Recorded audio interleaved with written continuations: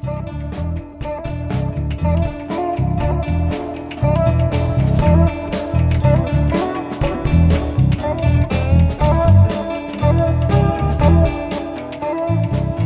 to episode 30 of season 12 of the GNU World Order for 23 July 2018. In this episode, we're going to go over procps-ng. It's a fantastic package in the Slackware default install. It has about, let's say 10 different applications that you probably don't even know exist. That's a bold statement. I should say some of which you may not know exist, or some of which you may not be familiar with. Some variation upon that.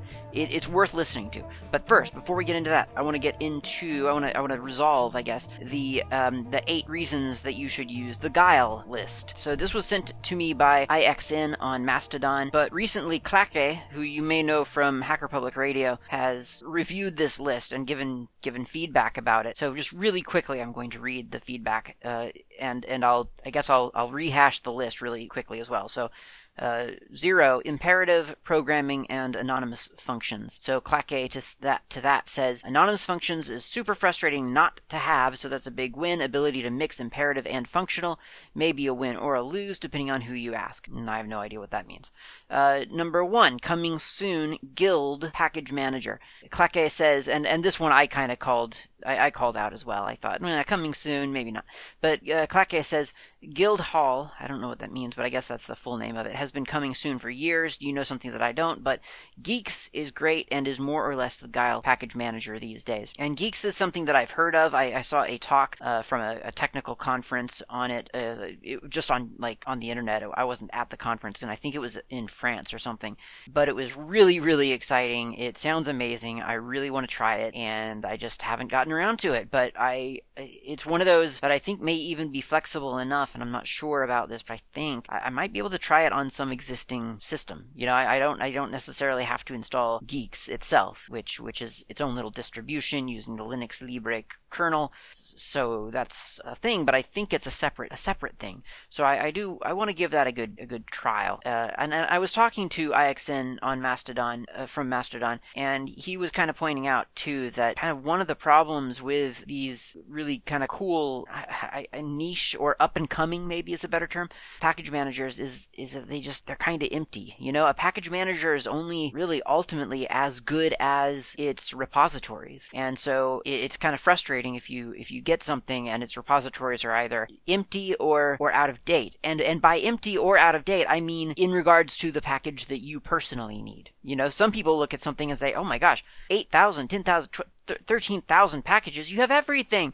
And the minute they don't have that subset of stuff that you want, then it becomes less useful to you. It's a problem. And it's a problem that kind of relates, I think, to my earlier, to my critique back in episode, I think 28 maybe, or 27, where I was saying that open source is a big space now. It's a huge space, and it's not realistic for us to expect a repository maintainer, and there are many repositories now.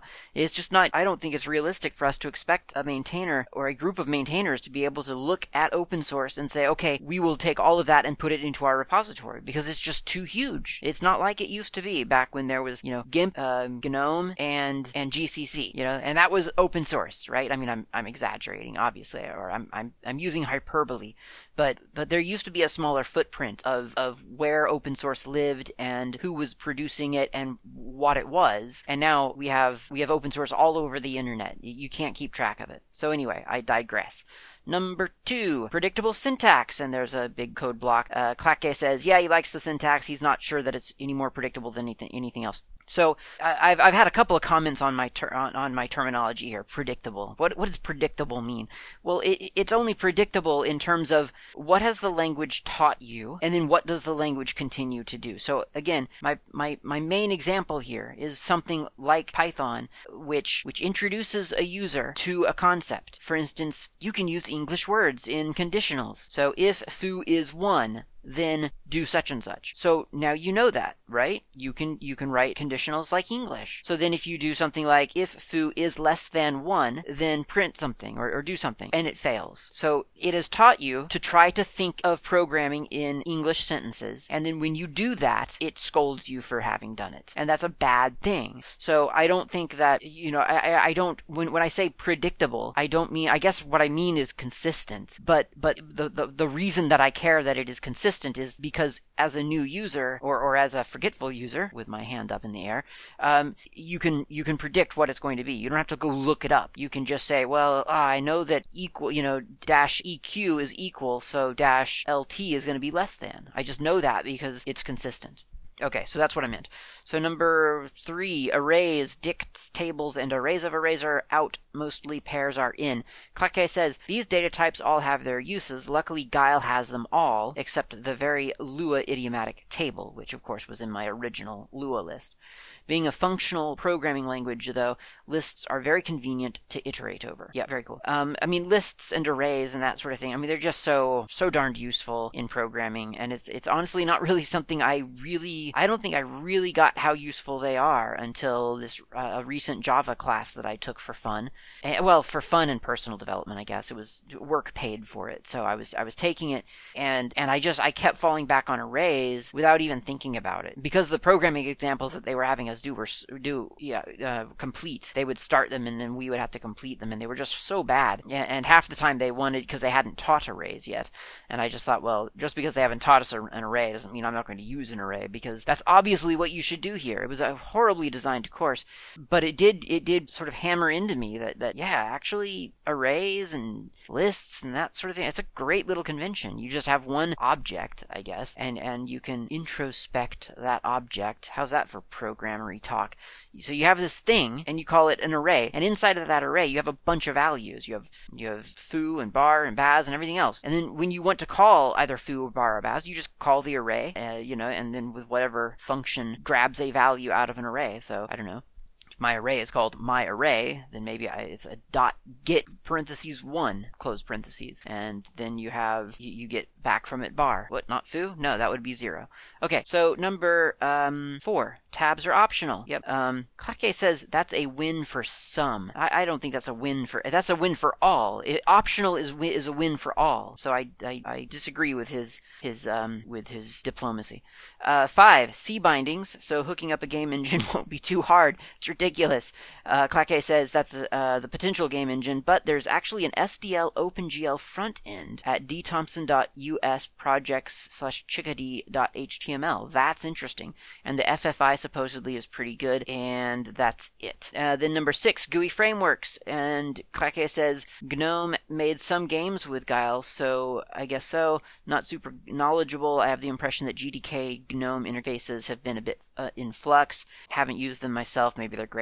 Yeah, I have comments about that, because Lua supposedly has GDK frameworks, Qt frameworks, and I gotta say, they're having the framework and having a release once upon a time does not mean that it's something that you want to rely on, and there is a difference there.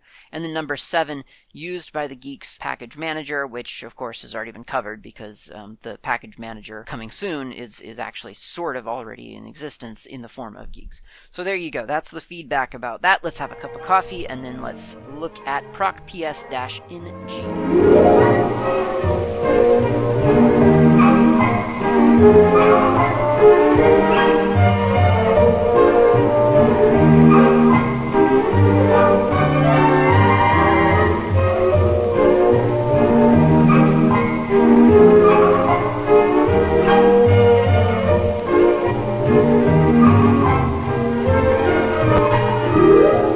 Back. I have coffee. You have your coffee. So let's look at procps-ng. The homepage of procps-ng is sourceforge.net/projects/procps-ng. It is the package that provides the classic set of utilities used to display information about the processes currently running on the machine. So the most famous one, I feel, of this group is PS. Although so is like free. Free is pretty famous. I think a lot of people know free. And kill all. A lot of people know kill all. So I guess there's a couple of famous ones. Top, I didn't realize that. Uptime, yeah, there's actually a bunch that you'll probably be somewhat familiar with, and some that you really might not know much about. So I'm just going to start from the top of the list as I do an a less on var log packages / procps-ng. And the first one on here has been free. So if I do a man free, it says it displays the amount of free and used memory in the system. This is famously misleading. A lot of people look at this and don't really understand what they're looking at. And I'll admit, I barely know myself, but a friend of mine, the last known god, pointed out one time that most people were misreading free, the output of free. So a very common variation, I guess, of free would be free either -m for show me everything in megabytes, or free-h, show me things in human readable, so whatever the nearest logical unit size would be. So the point of confusion, so if I'll just type in free-human, and there are 6 columns. Total used, free, well, 7. Total used, free, shared, buffered, cached, and available. And people would look at this, and I forget what the problem was. I mean, I have literally available 21 gigabytes, free 18 gigs, buffered 3.5 gigs, used 1.8 gig. So I've got a total of 24 gigs of RAM in this machine. So I don't tend to really sort of look at the details here very often on my workstation. On my laptop, it's a little bit different because I only have 4 gigs or 2 or whatever I've got. So I tend to monitor my RAM use a little bit more because I'm always paranoid that I'm using too much somehow. And I think a lot of people were historically, and no one really understood exactly what they were seeing. And in reality, what Linux does and what free reports is that you might see that there's more RAM than you would expect being used. But what's actually happening is that the OS itself caches stuff in order for it to access things quicker, which is what RAM is best at, right? So the OS, essentially, you could think of it as needlessly, it's needlessly using your RAM, and you get really concerned about this. You can read more about this at linux8myram.com. It's a good little explanation of what is happening here. But essentially, what it's doing is the OS is grabbing stuff that it can put into RAM and putting it into RAM so that you can run faster now. You are running off of RAM for some things. Now that's not necessary. The OS doesn't, the RAM isn't being used up in such a way that that it's literally like unavailable. It's still actually available, because when something more important comes along that needs RAM, the OS will just swap that out. And no longer, it was being used, and now it's being used for something more important. So you might see, for instance, your free command reporting what you might think is wild overuse of RAM. But what's really happening is that your OS is using the RAM that's obviously available, because that's what you would want a computer to do. You would want it to run faster. You don't want unused RAM, really. Your goal should never be to have 8 gigs of RAM unused. What's it there for then? You spent like $100 on that stuff. Why do you have it in your computer? So you want it to be used. So don't be angry when Linux uses it, in other words. So yeah, that's free. That's what it does. Kill all. That's an easy one. Kill all is it's a regex enabled kill resolver. So if you want to stop an application or a set of applications, and maybe you don't know the process ID of that application. I mean, traditionally in Linux, you would issue a kill command against the process that is running. And we'll talk about how you would find that information out. But maybe there are too many processes and you just want to kill all of them. Or maybe you haven't bothered getting the process ID. Well, you can do that by name with kill all. So you could just say kill all, I don't know, GIMP. And then any instances of GIMP running on your machine would cease running. That's what kill all does. It's a handy command to have. Dash capital I or dash dash ignore dash case ignores case. That's pretty handy. Dash dash exact requires an exact name, exact match for very long names, longer than 15 characters.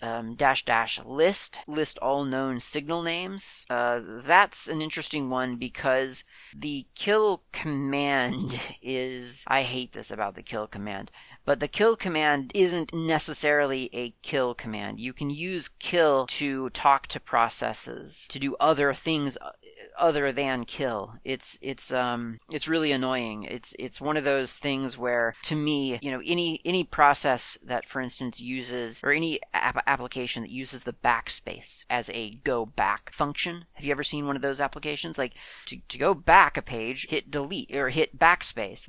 It's so bad. It's no, but the backspace is a delete button. It makes things go away. Why are we telling people to use it for something other than that? When the alternative is you've just deleted something. I hate that sort of thing. And this is the same thing. Kill is actually a command that just talks to processes. I don't know why on earth they would use the term kill to just send a command to a process.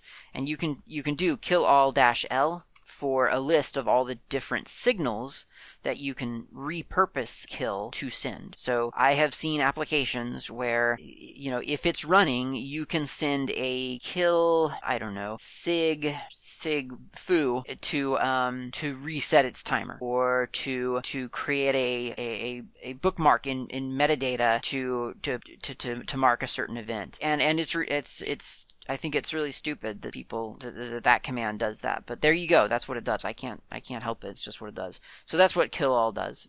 Primarily it kills things, but you can also talk to other processes. You can send signals to something for added, in process functionality. I mean, that is cool. We want that process. I like that, but I don't believe that it makes sense for it to be called kill. So the next big one is PS. I feel like this one gets thrown around a lot in those introductory Linux courses. Your introduction to a terminal. Type in PS AUX. Why? Nobody knows. No one knows what AUX stands for.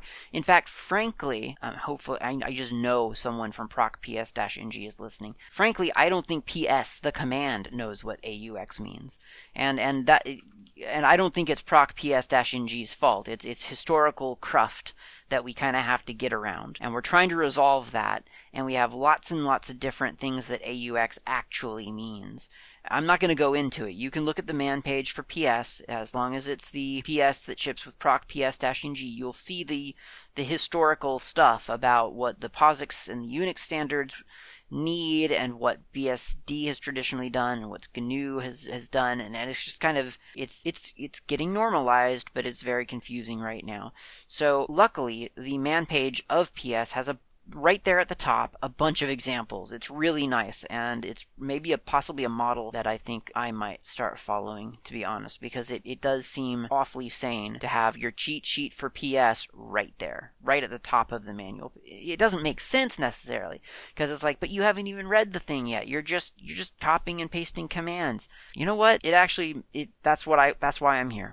Okay, anyway, enough praising their man page. I guess the typical use case for it is to see I don't know if this is the typical use case, to be honest, but there is a use case by which you could say PS-E, and that shows you literally, like if I do PS-E, pipe it to less, you'll see literally every process. 1, 2, 3, 5, 7. Like this is every process running on my machine at the moment that when I hit return or enter, whatever that key is called. Okay, so similar to that is, well, what if I just want to see the ones that I'm running, that I personally started? Well, you can do that. It's a little bit complex, a little bit not a pretty command. So PS-U, cla2, that's my username, -u, so a lowercase u, cla2, and then strangely space u. Now, you don't actually need all of those u's. You could just do like a PS-U cla2, and you do get like the processes. You'll see a list of processes. The problem with that, I guess, is that you don't get a bunch of extra information about each process. So if you do the trailing lowercase u, so even if you just do ps-U cla2 space u, then you get a bunch of extra information at the end. And that's kind of, from what I understand, that is leveraging the BSD option for just U, no dash U, just the bare U. That adjusts the format of the display, and it causes it to display a user-oriented format, meaning that the output that you get has stuff that means something to you. For instance, it gives you all the information about all those processes, but it also tells you, for instance, what exactly was the command that started this process? How did that happen? And you can kind of get a feel for, okay, so this thing is located in user libexec gfs-udisks2-volume monitor. Okay, so yeah, it's got my name on it, but it's not something that I consciously started. That's just something that some other action that I did needed something out of libexec and has executed that thing. So there's a lot that I could talk about with PS. There are a lot of different formats that you can use to get information out of the system. I kind of get the feeling that realistically, personally, I guess, I kind of default to top and htop and another command that I'll get to once we get to it in this list. But PS, I could see it being one of those things where you need to monitor your system, and maybe you're using like awk to parse different columns, and so you get like this big PS output, you run it through awk, and then you report on the stuff that you actually care about. I can just kind of see, because otherwise it's just a lot of information to sift through, and it's pretty granular, and I'm not sure, I guess, just how much of that would be useful on a everyday basis, but I don't know, maybe it just depends on your use case, really. It depends on what you do, probably. Okay, so next up is in sbin. That's an exclusive kind of command. It's called pidof. Find the process ID of a running program. Okay, well, let's try it. PID of bash. Yep, 5720, 3013, 1429. Cool. PID of, what else am I running? Oh, Audacity. Oh, I did bid of. PID of Audacity, 5478. So hey, remember how I said I'll tell you in a minute how you can find the process ID of a process? That's a pretty good way. PID of, it's not the only way. There's one more that I use a lot for this as well. But PID of is quite useful. You can constrain what it returns to you with a -s for a single shot. So this just returns the program, or returns one PID of a program. So in the case of bash, where there were 3 instances of it, if I do -s bash, it just shows me 5720, so the latest one. -c returns only the IDs that are running within the same root directory. This option is ignored for non-root users, so I'm not root right now, so that wouldn't matter. -x scripts 2. This causes the program to also return process IDs of shells running the named scripts. So if you are looking for the ID of a script that is being run, then it also tells you where the shell that's running that process is running. That's pretty much it, I guess. There's an omit PID option, which I've never used, so I'm not going to really go into because I don't know how to use it. Okay, so that's PID of, and that is probably, well, on Slackware it's in your sbin. It might be somewhere else on your system, I guess.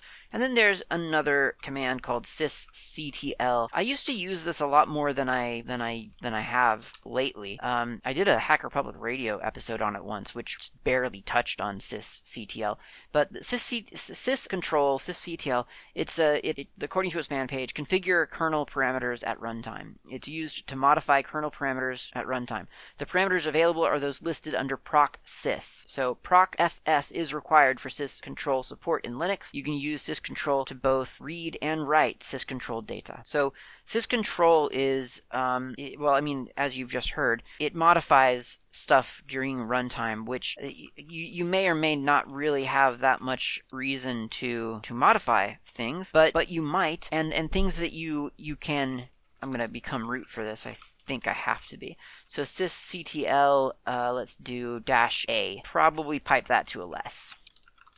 So if you look at the output of syscontrol-a, that stands for all, I'm assuming. Let's look at it really quick. Man, syscontrol-a, yeah, all. So --all is just as good. So sysctl -all, pipe to less. You get all kinds of interesting little values. dev.cdrom.debug is 0 right now. I'll skip all those things. Let's do dev.mac_hid.mouse_button2_keycode equals 97. So guess what my the mouse button 2 keycode is? Oh, it's 97. Button 3, 100. Mouse button emulation is 0. That's because I actually have a mouse. So yeah, there's all kinds of information. fs.nfs. You name it. Lots of configurable things for that. fs.quota, fs.xfs, kernel parameters, or yeah, I guess kernel parameters. These are all kernel parameters, but there's a bunch of ones called kernel. Let's keep going down. net.core, net.ipv4. Yeah, there's a bunch of things. I don't even remember what I used to use this for. I'm trying to I was hoping something would jog my memory. I really don't remember what I used to use this for. But I do remember using it. Enough to do a Hacker Public Radio on it at least. But even then I didn't really use it. I just used it because that was what I was told to use. So yeah, there's once you see all the potential values with the --a, then you can, for instance, change them. You can disable things, or you can turn things on if they're booleans, 0, 1. You can set them to be something different, as you saw with the mouse key code emulation setting, all that sort of stuff. So this just basically it's sort of, you can kind of think of it as just kind of hacking into your own systems running, let's call it a database, and swapping values around. Whether or not you want to do that is, whether or not that's a good idea just kind of depends on what you're doing and why you think you need to do that. But it is something that that is available to you. Now, you can find syscontrol values being used in a couple of different places, and one of the locations that they get invoked is in /etc/syscontrol.d/ and then maybe there's a configuration file there. So for instance, in my syscontrol.d directory right now, I've got 2 files. I got 60-libvirtd.conf and 97-kde-balu-file watch I notify. So I'm just going to cat both of those files. They're both quite small. It looks like the libvirtd is a file that sets some file system options, some file system sizes when libvirtd is running for virtual hosts. And then the other one, the file watch I notify for KDE, has something to do with the number of I notify max user watches that can be spawned. So something that I could probably lower, to be honest. It's an absurd number, but I'm not going to because I don't know what it really does or why it needs that value. But there you go. That's syscontrol. It's good to know about, even if it's not something that you're likely to use on a daily basis unless you're doing specialized things. All right, fuser. This is a cool one. So it's fuser, I guess, but I'm assuming it's fuser. It identifies processes using files or sockets. So fuser returns, let's see if I can get to the chase here, returns a non-zero return code if none of the specified files is accessed. That's boring. Okay, so let's do this. Let's do an fuser /var/log/packages/proc ps-ng. I know that's open right now because I have it sitting in less in one of my terminals. So I do that, and then it looks for the process associated with that file. And indeed, there is a process called 5783. Now, I could do, how could I get 5783? I could do a ps5783, and it tells me 5783 is running on TTY PTS1, and the command associated with that is less. Specifically, it's less/var/log/packages/proc/ps, blah blah blah. So there you go. That's the whole cycle we just learned.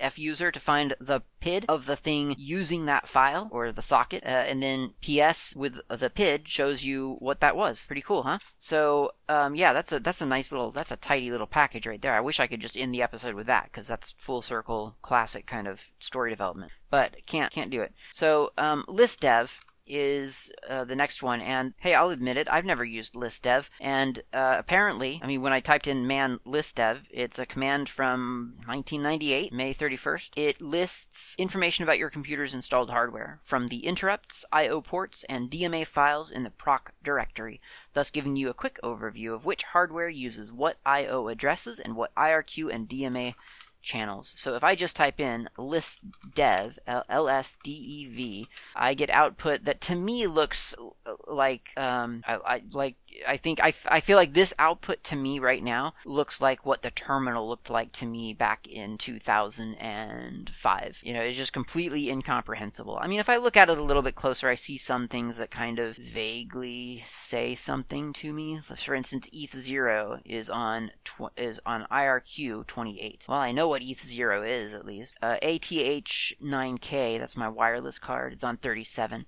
So none of this really, I don't feel like this applies to me. And then there are different port designations and things like that. So there you go. It exists. That's all I have to say about it. Peak FD. This is a fun one. I've used this one not for anything, not for probably what anyone ever thought it should be used for. But so let me do a PID of Audacity. Again, I don't remember what that was. It's 5478. And then I'm going to do a peak FD 5478. And my screen fills up almost instantly. I'm going to stop it with output from what I don't even know what. It is peak FD, peak at file descriptors of running processes. So I can do for a smaller display. I could do peak FD. What was it? 53. I don't remember now. PID of, no, what was it? I'm trying to find less. 5783. So I'm going to do peak FD 5783. So that's my less program. So nothing happens. I type it in and I get a blank line. But now if I switch my tab over to my less program and I hit the down arrow once, so I've incremented the line. Now I come back to my peak FD and it tells me reading FD3 1B, reading FD1 1B, K 1B, K ESC 080808 ESC, reading FD3 0, and so on. So it's giving me some information about what that process is doing. I don't know enough about what it's actually looking at to provide this information, or what this information actually means.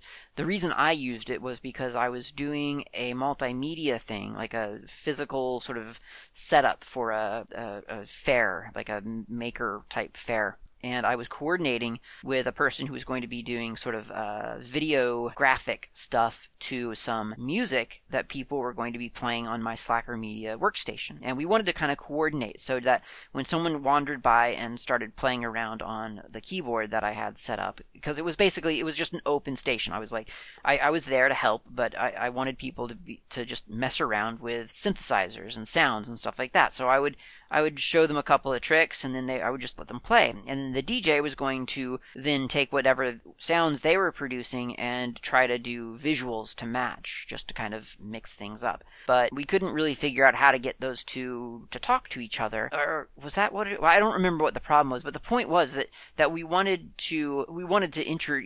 there to be some kind of substance some randomness, really, that her DJ stuff could use to generate weird visuals. It's kind of all retro and ugly and silly. So one of the ways that I figured I could get a bunch of just random stuff happening was peak FD. Just get a bunch of output from peak FD and send it over to the DJ thing. It took that in as just raw data and used that as kind of a seed for the visuals that she was producing. So that was kind of neat. And that's peak FD, and that's as much as I know about it. Okay, so pgrep. This is the one I use all the time. It's a lot like PID of, but it's fuzzier. So it's grep for a PID. So if you know that you want the PID of odd, what was the name of that program? Asterisk. Well, there you go. You get pgrep odd 1479, 1490, 1707, 1822, 1838. So you're being fuzzy, and that's what you get back.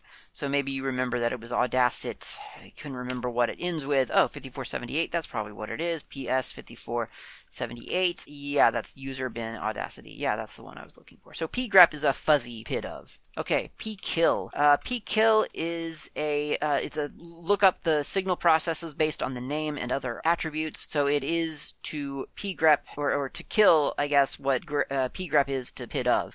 I'm not going to do pkill because I don't want to kill anything right now. But there you go. That's what it does. And like kill and kill all, you can actually change change what signal it sends. It doesn't have to be the sig. What is it? Sig hub or sig whatever. It can be sig USR1 or sig whatever. Okay, so that's pkill pmap. I've never used pmap, never heard of it. Don't know what it does. Report memory map of a process. Whoa, that sounds pretty crazy. Let's do pmap. Pmap. What was it? 5387? Nope. 5783. Yeah. There you go. You get a memory map of everything that less, in this case, is using. That's pretty cool. I don't believe I would ever use it, but yeah, that's pretty neat. You should check that out sometime. PMap. It shows you all kinds of information, like what libraries are in use by that application. Yeah, this is cool. I'm going to have to mess around with this one. But again, you have to get the process first. It's not like pgrep or pkill. You have to know the process ID, unless there's a switch in there to make it name friendly. Okay, so the next up is procinfo. Procinfo is it gathers system data from proc directory again and prints it nicely formatted onto the standard onto your standard output. So if you just type in procinfo, you get all kinds of sort of, I would say it was a little bit top-like or htop-like. You get, your memory, your total used, free buffers. Well, I guess that's more like free. But you get like the user uptime, nice settings, the system, IO wait, HW-IRQ, SW-IRQ, idle uptime, and then a list of IRQs and what's being used right now.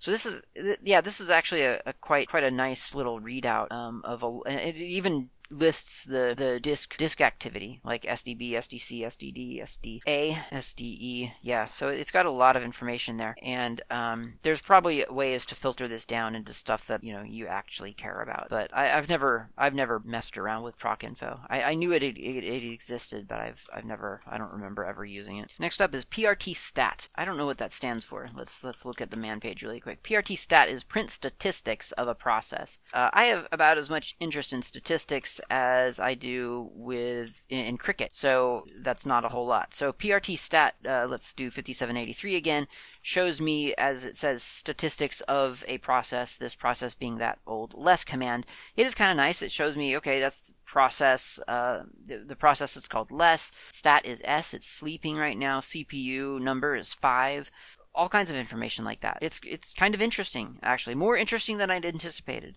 And yeah, as you can tell, it's something that I've never ever used. PS tree is, it's like PS in a tree structure. It's quite nice, because that's one of my, I guess, not complaints, but that is something that I have observed about PS, is that in its raw state, when you just do the PS-U clatu U, you do get a certain degree of useful information. It's just there by process number, not necessarily by any kind of logical. Well, I mean, that is logical, but it's not how we might think of a process, for instance.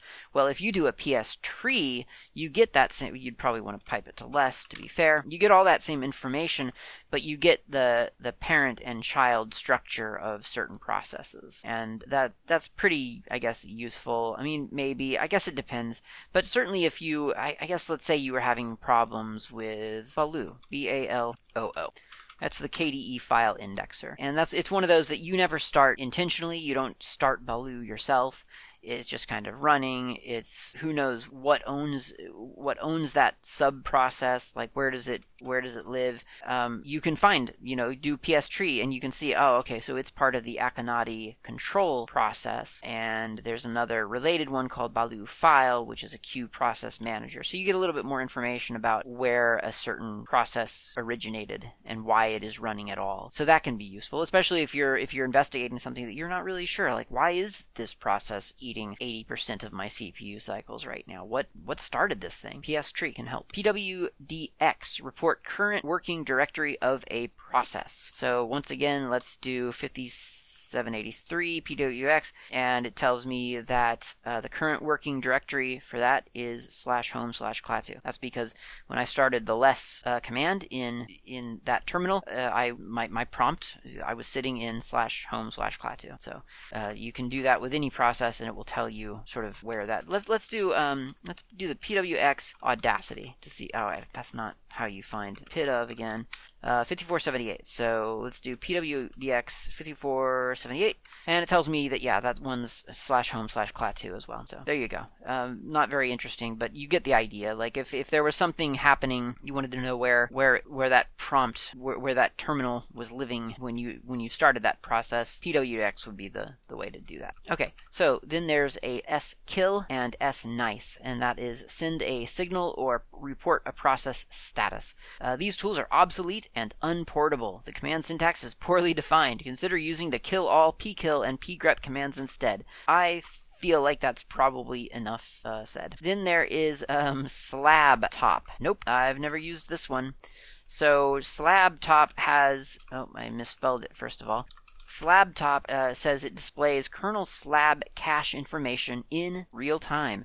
That sounds fun, I'm going to admit, but apparently you have to be root, at least on this system, to run it. And there you go. Yeah, so it's like a top command except for kernel processes. Wow, that's really cool. I'm probably going to sit and stare at that for a while, but no, I had never heard of that one before. So then there's snice, which again, that's not it's obsolete and unportable, so we're not even going to give it the time of day. Sock list. That's a command to look at currently open sockets on your Linux system. That's what it does. So there are no options. You just type in sock list and you get a list in a very friendly manner of all the sockets that are open. So for instance, maybe you're troubleshooting SSH. Can't get into a box because it keeps telling you SSH, you're being refused. You're not sure why. So you go to the system that you're trying to log into, and you do a sock list. Well, of course, if you're SSH'd, maybe you can't get to that system. But I'm assuming, in my imagination, you are just sitting right next to the computer that you're trying to SSH into. You know, you're trying to establish that initial connection to do your SSH keys or whatever. So if you log into it manually, do a sock list, maybe you'll find that, oh, the SSHD port isn't on 22. It's been moved to something else. Or oh, SSHD isn't even listed here, so it must not even be not active. Or just to see what's going on in your computer, because sometimes it's good to be aware. For instance, I'm running a Nextcloud client on my desktop. Was I aware that it had 51170 occupied and using? Maybe, maybe not. Now I'm aware for sure. And it also tells you, like, you know, the PID of those sockets and the UID of the owner of that socket. I guess that's the owner. Would that be the owner, or I think that would be the owner. I think that's the correct phrase. But anyway, that sock list is pretty simple. Literally no options. It is just not something that is available. Next up, we're getting close to the end here, is tload. T as in tango. It's a graphic representation of system load average. Okay, I never thought of it as a graphical representation, but there you go. So if you type in tload, it takes over your terminal, and it gives you a little bar graph of, I guess it's a bar graph, of the system load over a course of time. So if you've ever used one of those plasmoids on KDE or on any desktop, you know, to show activity of your system, this is that, except in ASCII. It's pretty neat, and it's one of those things that if you've ever sat down and thought, oh man, I'm doing a video shoot or something, and I need something tech looking to be on screen that has motion, you know, it doesn't have to do anything, I just need movement back there. Tload's a great one. Okay, top. You probably know top already. I don't actually use top all that much because I kind of became a fan of htop and never looked back. But top is the classic view of whatever is taking the most. Oh, in fact, this is how much I love htop. I just typed in top, and guess what it's aliased to? Yeah, htop. So, but top is that classic kind of overview of all the different processes on your system. I used to use it all the time. Just in case you didn't know this, I guess this is an extra tip. If you do a backslash and then top, or you know, whatever. So if you've aliased something intentionally or unintentionally or intentionally that collides with another command, if you do a backslash and then that command, it ignores the alias. So I have top aliased to htop. So to see the actual top, I do \top return, and that skips over the alias and shows me the actual output. I have to do that all the time. because I alias things like crazy. I mean, probably not as bad as other people, but I don't know. I feel like I'm a pretty heavy user of alias. So yeah, there we go. There's oh, guess what's right up there at the top? 5478. You know what that is? It's Audacity. Yeah, so that's top, and it shows you, the CPU usage and how many things are running and how many zombies you have. 0, hopefully, and so on. Yeah, like I say, I don't use it. It's just so basic. I'm really more of an H-top kind of guy. Okay, so uptime. Man, uptime says that tells you how long the system has been running. That's pretty much what it does. It's useful. I used to use it all the time, but mostly as a vanity thing, just like, oh, how long have I not rebooted for? And I think a lot of people in Linux, I think that's often what our use case is. But there is a very real use case for it in server administration. Sometimes you need to find out, wait a minute, why did this server get reset? Like when did this happen? This shouldn't have happened. I didn't do this. So you look at uptime and you can kind of count backwards and see when something happened that maybe should not have happened or that surprised you or whatever. There are a couple of options here that I've used. So the one that I use like all the time is uptime-p for pretty. Pretty. So uptime pretty it shows you a human readable output. So it says up 3 hours 57 minutes. That's how long this workstation's been on today. And uptime sense. That's SINCE or just -S, and that is the system has been up since. And so I could say 2018 oh well. So you can type in a date and it'll tell you, oh, since that date it's been up this long. Okay, next is vmstat. I'm not exactly clear on why they call it vmstat. I mean, it's okay, so officially it's report virtual memory statistics. I don't understand exactly what they mean by virtual memory statistics, because vmstat reports information about processes, memory, paging, block I/O, traps, disks, and CPU activity. I don't exactly know, and it does this, by the way, in averages since last reboot. And you can give it an argument for how frequently you want your updates. So vmstat space 6, let's do that. So every 6 seconds it will report on what my system is using in terms of memory, the buffer, the cached space in the memory, and so on. So it gives you quite a lot of information about like I said, your memory, your swap, your I/O, your system, and your CPU all in one line. So it's like free. It's kind of like procinfo.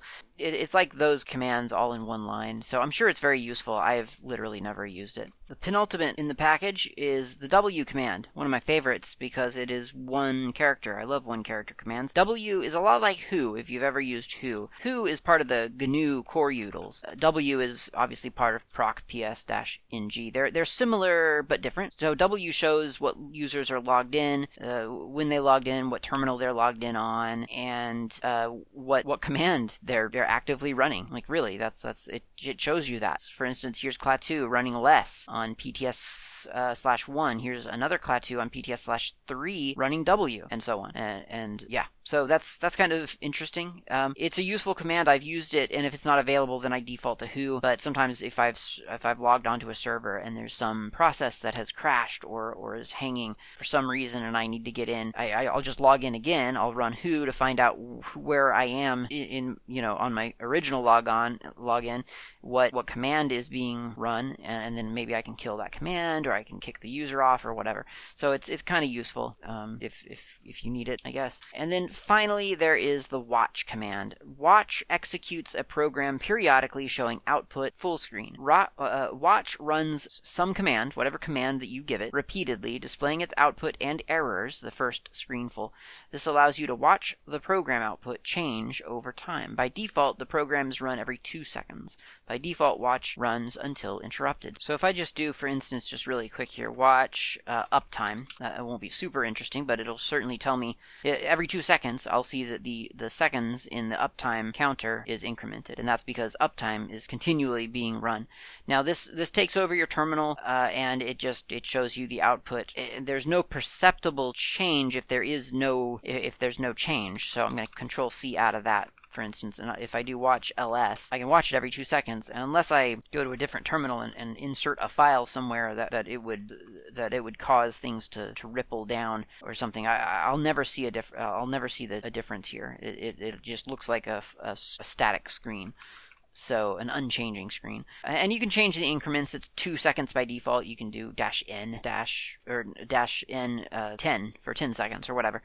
And there are quite a few different options for this one. You could pipe it through, or you could pipe its output through grep and just grep for a certain user. For instance, if you're watching a folder of a directory of files and you want to see files get updated or increment, for instance. I've used watch in the event when I'm maybe copying or DDing a file over somewhere, and I just want to see the progress, and so I'll throw watch in as a du-h or an ls-l watch, and just watch the file increment as it copies. It's kind of a really quick and cheap progress bar, I guess. So that's kind of how I've used watch. But I'm sure, and apparently there are things you can, like if you're doing long lists of things, you can do dash differences, and that highlights differences between successive updates. It's pretty cool. -in, of course, -- interval. I've already said that. -- no title. That make -- no title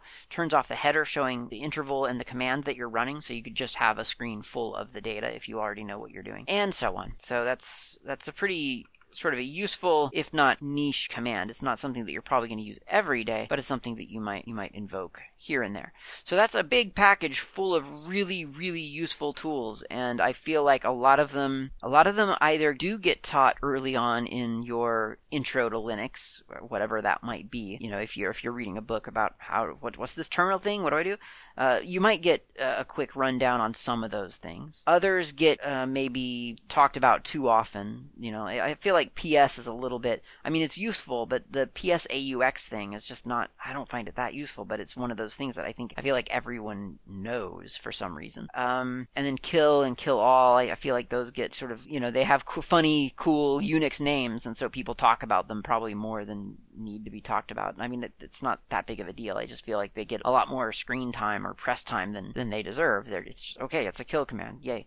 But there's a lot of other useful things that I've talked about and we don't really think about. So that's procps-ng, a really great little suite of tools. Now, hopefully you know how to find processes, kill processes, get updates on processes, resolve processes to names and names to processes, all that good stuff. So thank you very much for listening. I will talk to you next time.